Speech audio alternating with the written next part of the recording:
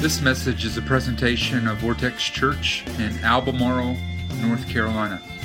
For more information about the ministry of Vortex Church, please visit us online at vortexchurch.com. Well, welcome. How's everybody doing? All right, today, special Sunday today. Today we are answering questions that many of you have submitted over the last month. And we've selected out of the cooperative effort of giving me some tough things to talk about. You guys, we've selected 20 of them to answer today. And so we answered different questions in the first. There's some that overlap a little bit. But just to kind of let you know where we are, where we're going, okay? Next week, we start our Christmas series. I don't know if you've seen this yet, but we have a really great love for Christmas. I love Christmas, and I think every year with Jesus, I love it a little more because that reality that He's present continues to kind of like invade my life. And so this week, or next week, we start a brand new series called Good News. Right, to celebrate what Jesus means to us today. We're filled with bad news. I mean, this world is inundated with bad news. But almost every time the birth of Jesus is announced, the scriptures tell us that it's good news that He was born. And so for 3 weeks, we're going to look at why Jesus is still good news.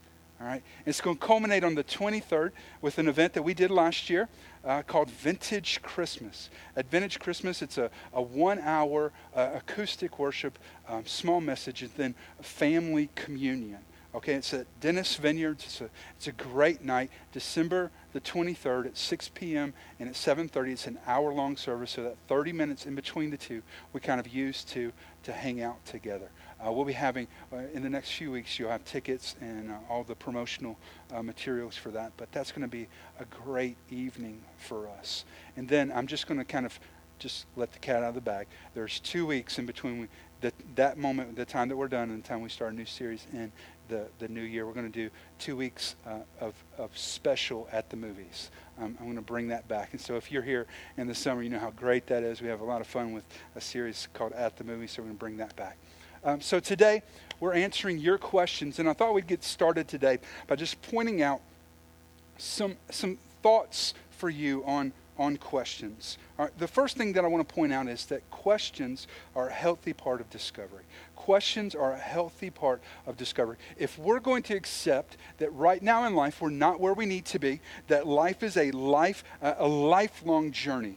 It's designed to be a lifelong journey to pursue Jesus. That means that I'm going to have to move. I'm going to have to grow. I'm going to have to take the next step further. And the only way that I'm going to continue to discover Jesus is by addressing questions, right? That's a healthy part of that process. But I want to give you some kind of guidelines for that. Number two, and I say this frequently, if you ask the wrong question, you'll get the wrong answer. If you ask the wrong questions in life, you'll get the wrong answers. But probably the best example that I can leverage for you on your behalf is when we face tragedy. Okay? And we're all going to face tragedy. I don't know who you are, where you are, what you're dealing with. We're all going to face something in life that's tragic. And when we face tragic events, more often than not, we try to ask the question, why? God, why did this happen? Why is often a question that's not going to get answered right away. There's a lot of whys that we may never even understand until we're in heaven with Jesus and He can explain it to us personally, right? But God, what are you doing? That's a good question to ask when we're going through difficult moments. God, what are you doing in my life right now? See, if we ask the right questions, we can get the right answers. Number three, if you have all the answers, that only means you're not asking a lot of questions. We all know that guy, right? The guy that's got all the answers. I mean, I'm just going to be honest with you. There are things in this whole thing that I still have a lot of questions about. There are things that are far beyond my capacity to understand and really even to be able to come back and share to you. I still have questions. God is a great big God. How could we not have questions for Him? All right. Which is why this journey is not a journey of knowledge, is it? It's a journey of faith. And faith implies that there are questions that are yet to be answered. And 4, God will often answer our questions, but he will answer them in his way and in his time. I think a lot of the times we ask God questions and we act like we're still waiting for him to answer, right?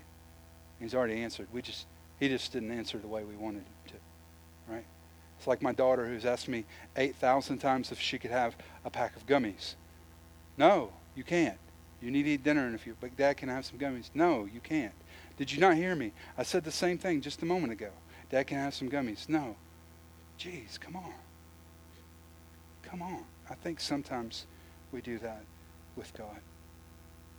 But God will answer questions. And today we're going to take some of your questions and look deeply at them. If you've been here for a while, we've done this for the last few years. I want to just kind of explain the difference this year. In the past, I've taken 2 or 3 questions and spent a lot of time on those. Today, we're not going to do that. We're actually going to take a lot of questions and spend a little bit of time on them. So some of these questions are really severe, and I wish I could spend more time answering them. And quite possibly throughout the course of the next year, we will. But for today's message, it's going to be pretty quick. And they're kind of broken up for us in topics. And so for us today, the first topic that we're going to deal with is Jesus. Because we've got a lot of questions on Jesus. I love that. We should talk about Jesus. We should have questions about Jesus. I think many of us feel bad for having questions about Jesus. And so I'm going to go through some of the most awesome questions that we got. The first question is this: is Jesus God? Is Jesus God? Yes. Jesus is God. Classically, we would say that Jesus was all at once fully God and fully man. He was the Son of God that was born to a woman. God was his Father, and he was divine and human all at the same time. That's a tough thing to explain, isn't it? But he said this. Jesus said this in John 14:9. He said this about who his Father was. If you've seen me, you've seen the Father. He would go so far as to say, I and the Father are one. Jesus was God in flesh. Number 2, I know God created Jesus, but who created God? What a great question, right? What an awesome question. All right, the first thing that I would tell you is that we really need to do some foundational approach kind of to this question. Just kind of build a foundation to answer it. God has eternally existed in 3 different expressions or persons. The same God, one God, who has chosen to reveal himself to us through 3 distinct different personalities. God the Father, God the Son, Jesus, and the Holy Spirit. They all have different distinctive personalities, different priorities, but they're all the same God, choosing to express himself differently to us. It's the doctrine of the Trinity. And I'm just going to be honest with you. That doesn't make any rational sense. All right? 3 persons of God in one God. But that's the truth. It's one God who's chosen to share himself, to reveal himself through 3 different ways. In the question, I know God created Jesus, but who created God? We need to understand that, first of all, like I said in the first answer, Jesus is fully God. Jesus, the Bible says, is the Lamb who was slain before the foundations of the world. So before God ever began to create the world, he knew that we would sin, and the plan was, even before creation started, that Jesus would be the perfect sacrifice. Before it all ever started, he is the Lamb slain before the foundations were even poured. We would say that God is eternal and uncreated. Eternal and uncreated. And we find a little glimpse of that in something that I shared with you a few weeks ago concerning Moses. When Moses first encounters God in a burning bush, he's quite concerned about who this God is and what he's asking him to do. He knows that when he goes back to his people, having left the wilderness where he was a shepherd, going back to Egypt to lead the people out of Egypt, he knows that they're going to ask him, well, who's the God that sent you? So he asks God, what is your name? And God said to Moses in Exodus 3, I am who I am. I am. I am means not he was, not he's going to be. He is. I am. He's always been present. Am is the present form of the verb to be. He has always been. He is always going to be. He exists outside of our linear time. He is God. And so Jesus, along with the Father and the Holy Spirit, the one God that we worship, is uncreated and eternal. Number 3, how do we know that Jesus resurrected from the dead? What a great question. I love it because I get to preach Jesus' resurrection. All right. Think about this with me. Here's the timeline. Jesus is probably born about 3 BC because we got it wrong. We didn't figure out really when he was born. All right, so based on archaeological evidence, he was born about 3 years before then. All right, so that puts his execution around 30 AD. The first gospel that is written is the Gospel of Mark. Mark is written, published, and circulated beginning in about 65 AD. That's 35 years. From the time of his execution and resurrection until the first published accounts that we have that are circulating, that we still have manuscripts that declare Jesus raised from the dead.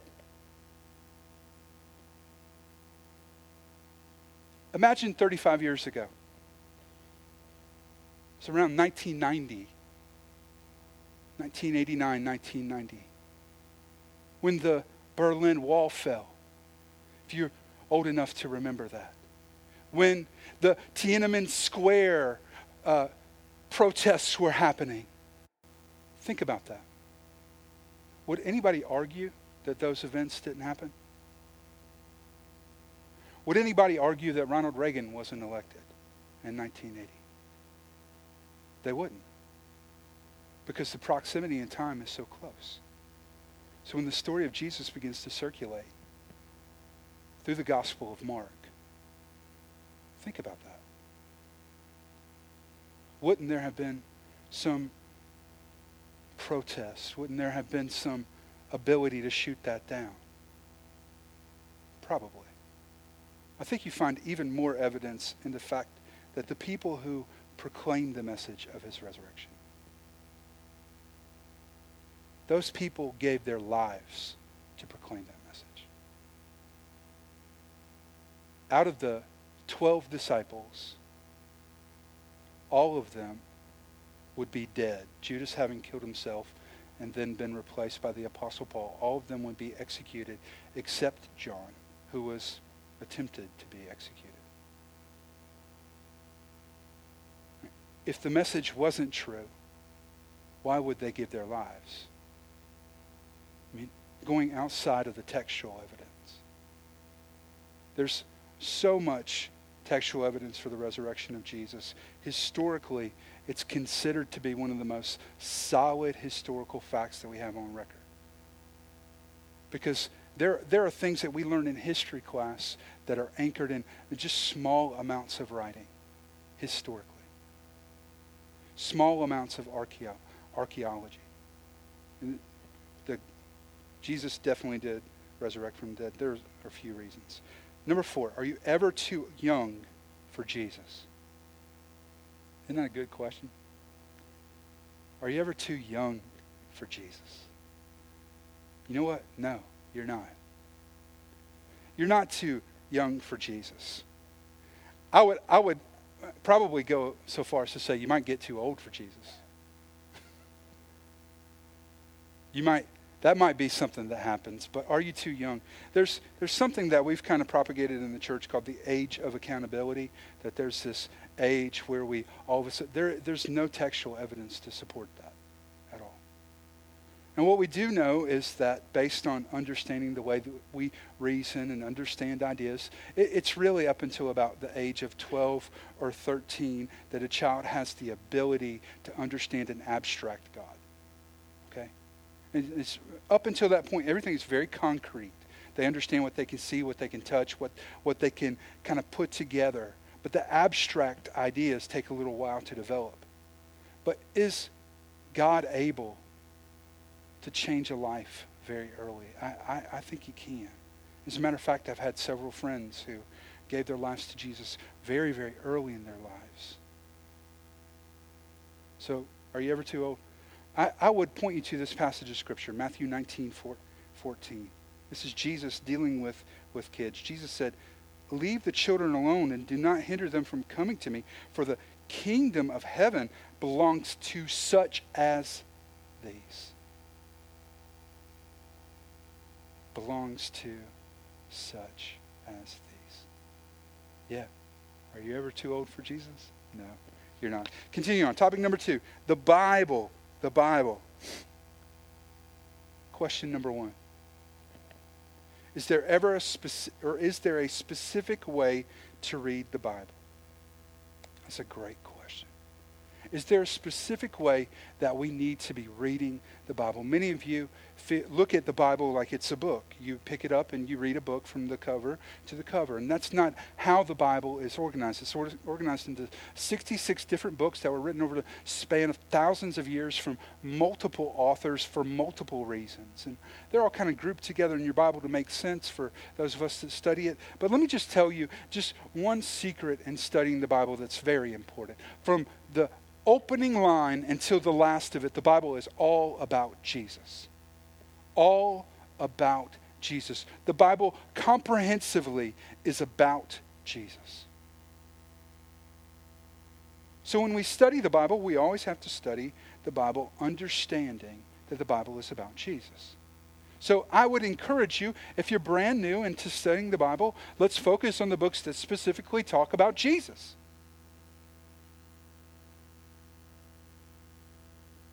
Matthew, Mark, Luke, and John. Kind of the centerpiece of the Bible. As the Bible is broken up into an Old Testament and a New Testament, those are the books that lead into the New Testament. We call them the Gospels. The word gospel means the good news. Those are the stories of Jesus in Scripture. And so if you want to read the Cliff Notes version of that story, it would be the Gospel of Mark is where I would point you to first. Here's some other guides that I would give you when it comes to studying the Bible. First, read a simple Bible. Read a simple Bible. A lot of us that are brand new to coming to church, we still have the old family Bible, right? The old King James Version, which was written hundreds of years ago in ancient English. Even though we can read it and the words still make sense, we don't use words like thy, thou, thou, right? We're not in that kind of context, and so because we're not, the language itself doesn't make sense to us. All right? 2 versions that I would point you to would be the NIV. The NIV is probably the most exhaustive work to translate the Bible itself. All right? The NIV had more scholars working on its translation, and so because the number of voices was bigger, the amount of personality into the interpretation was less. And so it's considered to be widely one of the best English translations of the Bible. That's what we often use for our words on Sunday. But if you're brand new into reading the Bible, I would point you to a version that we call the Message. The Message was translated by Eugene Peterson. It's a paraphrase. It's not a word by word or phrase by phrase. It's really trying to take the biblical language and put it into our language. And the good thing about both of those versions, if you get them, they don't have commentary in there. Don't buy a Bible to read that has commentary, because all that happens when we do that is someone else tells us what to think. Okay? Read a Bible that doesn't have commentary and let the Holy Spirit tell you what to think. All right? So read a simple Bible Study the Scriptures slowly. All right, I'm just to be honest with you, you read 2 or 3 verses and you feel like God told you something, that's awesome. All right. That's a wonderful way to kind of process through the Bible. It doesn't have to be chapters and chapters and chapters and chapters and chapters. It just needs to be work. Right? It just needs to be work, continually compiling that work upon work upon work. So study slowly. And when you reach something that doesn't make sense, when you find a passage of Scripture and you don't understand, seek help from commentaries. You can find them for free online. Commentaries are written by men who are scholars who have studied a particular book, and they have looked into the history of the book and the language of the book, and they understand all the context around it, and you'll be able to go to the chapter and verse that you're looking at. And in doing so, they'll probably be able to anticipate and answer the questions that you might have. Question number 2 about the Bible. Why is there an Old Testament and a New Testament? What happens after those? Why is there an Old Testament and a New Testament? What happens after those? Well, the word testament literally means covenant. It's an agreement that is 100% agreement on both sides. And the Bible is written to express to us that there was an old covenant that God had made with man. It was called the law. We often celebrate that in the 10 Commandments, right? The do this, don't do this, don't do this kind of system of things. And if you did it all right and you could get it all right, you could be all right with God, right? And it proved to us that we could not be all right with God. The book of Romans tells us that we all have fallen. We're all sinners. We're all failures. We've all broke the law. And so Jesus came to give us a new covenant that is based on grace, that's based on His work. Okay? And so the New Testament and the Old Testament. Is the Bible comprehensive? It's comprehensive in expressing that to us. The Bible does not answer every question in the universe. It'd be nice if it did. But again, this isn't a journey based on knowledge. It's a journey based on faith. And the Bible is the story of God's redemption of humanity. God's redemption of humanity. And it's complete in its expression of that. We know how it's going to end. God wins. We get to spend an eternity with Him in perfection if we love Him and have chosen to follow Him. Moving on. Topic number 3. Sin and forgiveness. Yay, we get to talk about sin today. How about that? All right, here we go. Question number 1. Is being mad a sin? Is being mad a sin?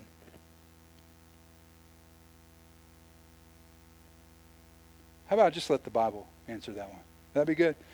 Ephesians 4:26, look at this. In your anger, do not sin. Do not let the sun go down while you are still angry. Ephesians 4:26. In your anger, do not sin. The Bible actually makes the assumption that you're going to get angry. Right? We're going to experience emotions. We're going to experience happy, and we're going to experience frustration. We're going to experience anger. But do not let your anger cause you to sin. Okay? So being angry is not a sin, but anger can motivate sin. Okay? There's some things that we should be angry about.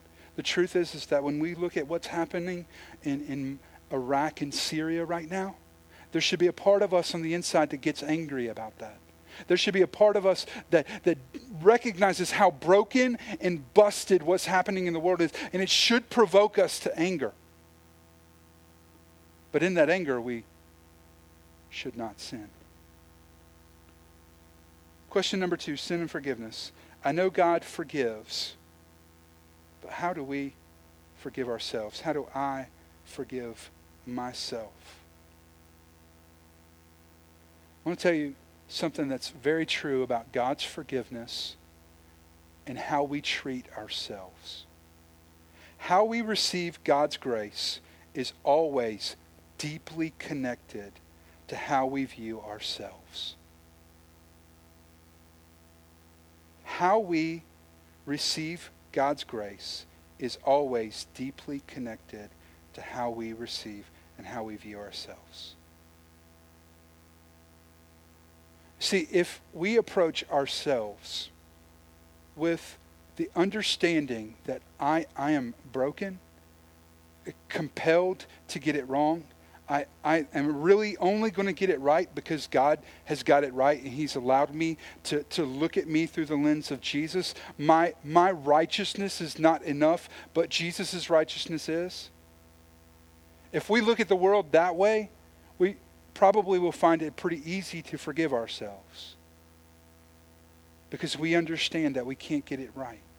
God is the only one. Jesus is the only one that's got it right. And we need His grace. But if we look at ourselves and we think that we can get it right, that we're perfect, that we can, if we try hard enough or we do the right things, we can get this whole thing right. If we think that way about ourselves, it might be hard to forgive yourself because you fundamentally think that you possibly don't need God's grace. If you work hard enough.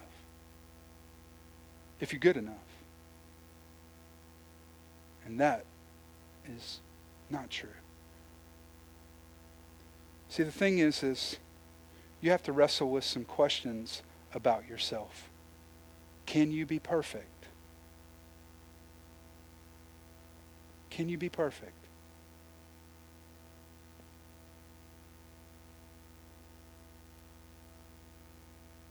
I mean, I hate to tell you, but you can't. Only Jesus was perfect. And He was the perfect sacrifice for our sin.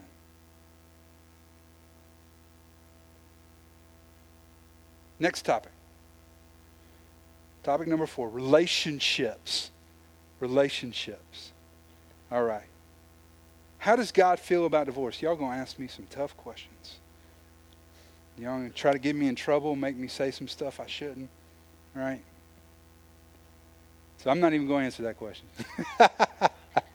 I'm not. No, how about this? Let me just let God's word answer how God feels about divorce. This is Malachi 2:16. God said, I hate divorce, says the Lord, the God of Israel. He hates it. And here's why God hates divorce. Marriage is one of the most sacred gifts that God gives us. It's not easy. It's far from perfect. It's actually a quite difficult thing to go through in life. But God's design is that through that difficulty, two broken people will become one. Mutually submitted to each other and to Him. See, God wants us to experience His grace in the context of marriage. That's why it's not easy.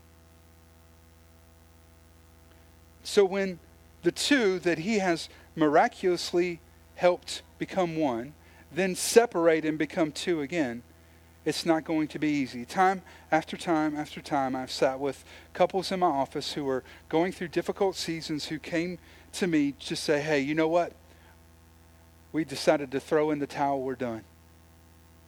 And they're all smiles and telling me that, like it's happy. And I know that for them, there's this kind of sense of finality and peace. This thing that I've been struggling with is now going to be over. And I'll look at them and every time I will tell them this. You feel like this is about to get better. It's about to get a lot worse. This is going to be hard. Why does God hate divorce? Because it rips families apart. It hurts kids. It's tough on us personally. Now, I'm not going to say that every situation that divorce is something that is horrible. I'm not going there, but God's heart it just hates that for us. So how does God feel about that? I feel like we we let him answer that one there. Question number 2. What are the best ways to survive in a loveless marriage? I was really upset that my wife asked this question. Like, baby, really, you're just going to put it all out there for everybody, aren't you? I love this question. I love how honest it is and the perspective that's there. How do you survive in a loveless marriage? That word loveless is quite telling. You know, marriage, I'm going to talk to you about it for a few moments. And hopefully for some of you, you'll gain a little bit of freedom when it comes to your relationship with your spouse. Marriage is not a 50-50 deal. It's not a you meet me halfway deal. Marriage is a 100% deal. It's all I got, all you got, because that's what it's going to take to make it. If you sit down with couples that have been married for 50, 70 years, men and women who have made it a lifetime together, and you ask them, what did it take? You're going to find them tell you over and over and over again, you know what? Sometimes you got to give a lot and you don't get a lot. Sometimes you just got to be there. You got to be there. You got to be there. You see, the only way that a marriage can get loveless is if you, as one of the participants in it, becomes loveless. So there's always going to be love in your relationship if you're loving. Because it's you 100%, them 100%. And let me just kind of deal with the fact of love and marriage. We, in our specific culture, we have a very overly romanticized version of marriage. And we think that marriage is all about finding somebody that will love us. What a really self-centered way to think about marriage. I want to find somebody that's going to love me and make me feel good about myself. Really? That's what this is all about. Can I tell you something? Marriage is not comprehensively about you being loved as much as it is about you being committed. Marriage is not holistically about you being loved as much as it is about you being committed.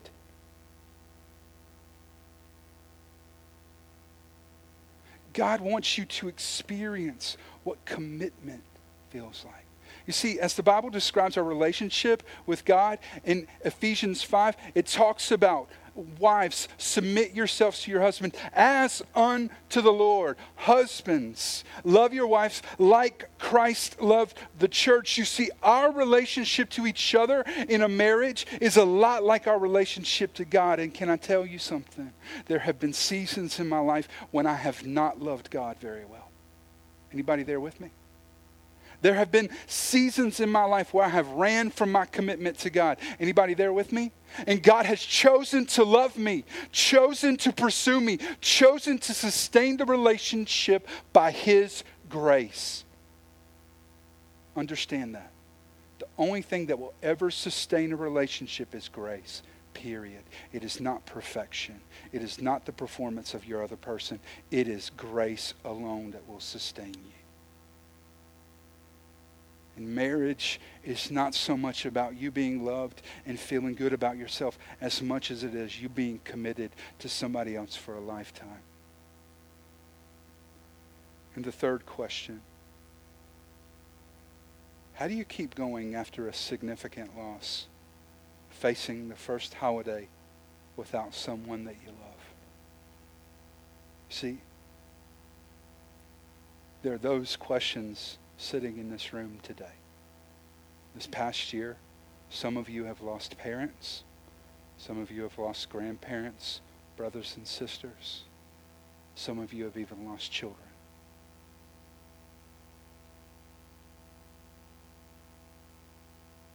And as we approach the holidays, we often think about them and we miss them. Let me give you one thing to just guide the way that you think. First, focus on what's left, not what's lost. Focus on what's left and not what's lost.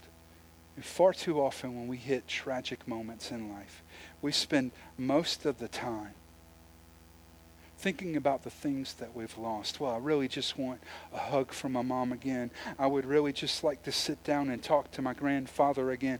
I miss the hand that I used to hold that was my dad's. You see, those are things that we've lost. But there are things that are left, like memories, traditions. I'd go so far as to say there's probably a legacy that's there. Focus on what's left and not what's lost. And then I'd point you to a passage of Scripture out of 1 Thessalonians 4. 1 Thessalonians 4:13 says this, "We do not want you to be uninformed, brethren, about those who are asleep, so that you will not grieve as do the rest who have no hope." See, the Bible gives us permission to grieve. It gives us permission to walk through those weighty, difficult moments. But we're supposed to do it with hope.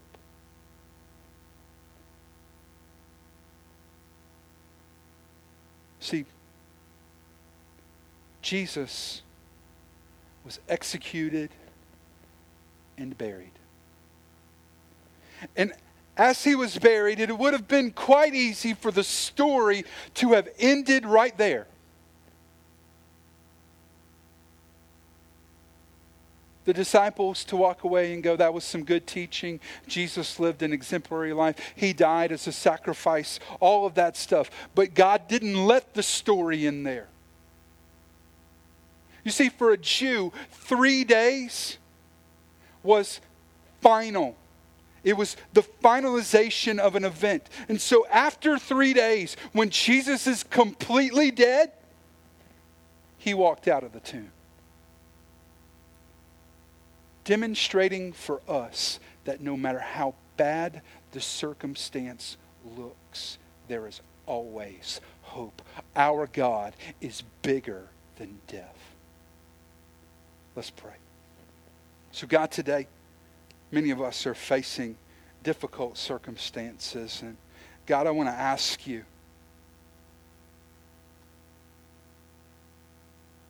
God, I want to ask you to be a part of this moment right now. God, you've been so close to us this entire time. And God, in many ways, in the midst of tragedy, we've been looking to other places. We've maybe been asking the wrong questions like, why did this happen? And God, I pray that right now we would look to you and ask, God, what are you doing?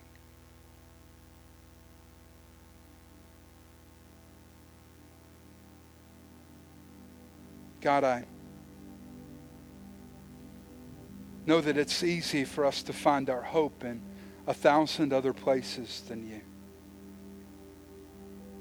But that hope will fail us.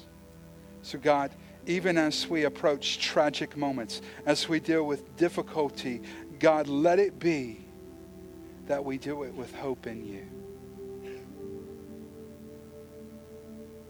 With every head bowed, every eye closed, let me ask you this question today. Where's your hope? Where's your hope right now? Where's your hope? Is your hope in a relationship? Is your hope for a lifetime found in the perfection of your spouse? That they'll get it all right and be the perfect husband or the perfect wife? Is your hope found in how much money you have in your bank account today? Or is your hope built on the solid rock that is Jesus Christ himself? Maybe today you would recognize that you have allowed your hope to be built on something that is shifting and inconsistent. And maybe today, God, through His mercy, has reminded you that He wants to be your hope. If today you need to make a confession to God, God, I need you to be my hope. I've looked in the wrong places, but I want to hope in you. Would you raise your hand right now if that's you? Anybody else? This is awesome. Anybody else? All over the room. Anybody else? Today, God, I want you to be my hope. I'm tired of looking in the wrong places. So for those of us, God, who have ran from you, who have, God, not looked at you the way we need to, God, let us find our hope in you. And God, by your mercy and grace, come and be our salvation. Come and be Emmanuel, the God that is with us, that walks through life with us, that guides us, that shapes us for your glory, for your renown. It's in the name of Jesus we pray. Amen.